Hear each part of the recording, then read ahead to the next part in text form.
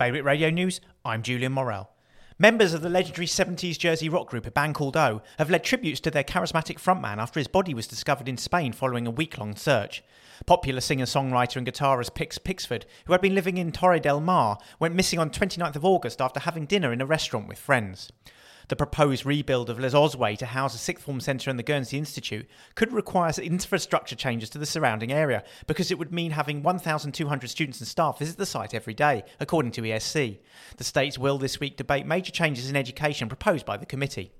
A Jersey-based entrepreneur has launched a free app to empower victims of abuse and sexual assault by helping them record evidence and report incidents to the police.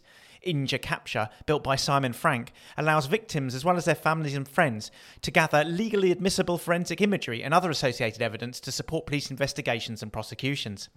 The State of Guernsey has provided a breakdown of COVID financial support claimed since the start of the pandemic, revealing a peak of £10 million over the month of April last year. The states have supported businesses in the bailiwick who've struggled through both the lockdowns and their combined impact on the economy.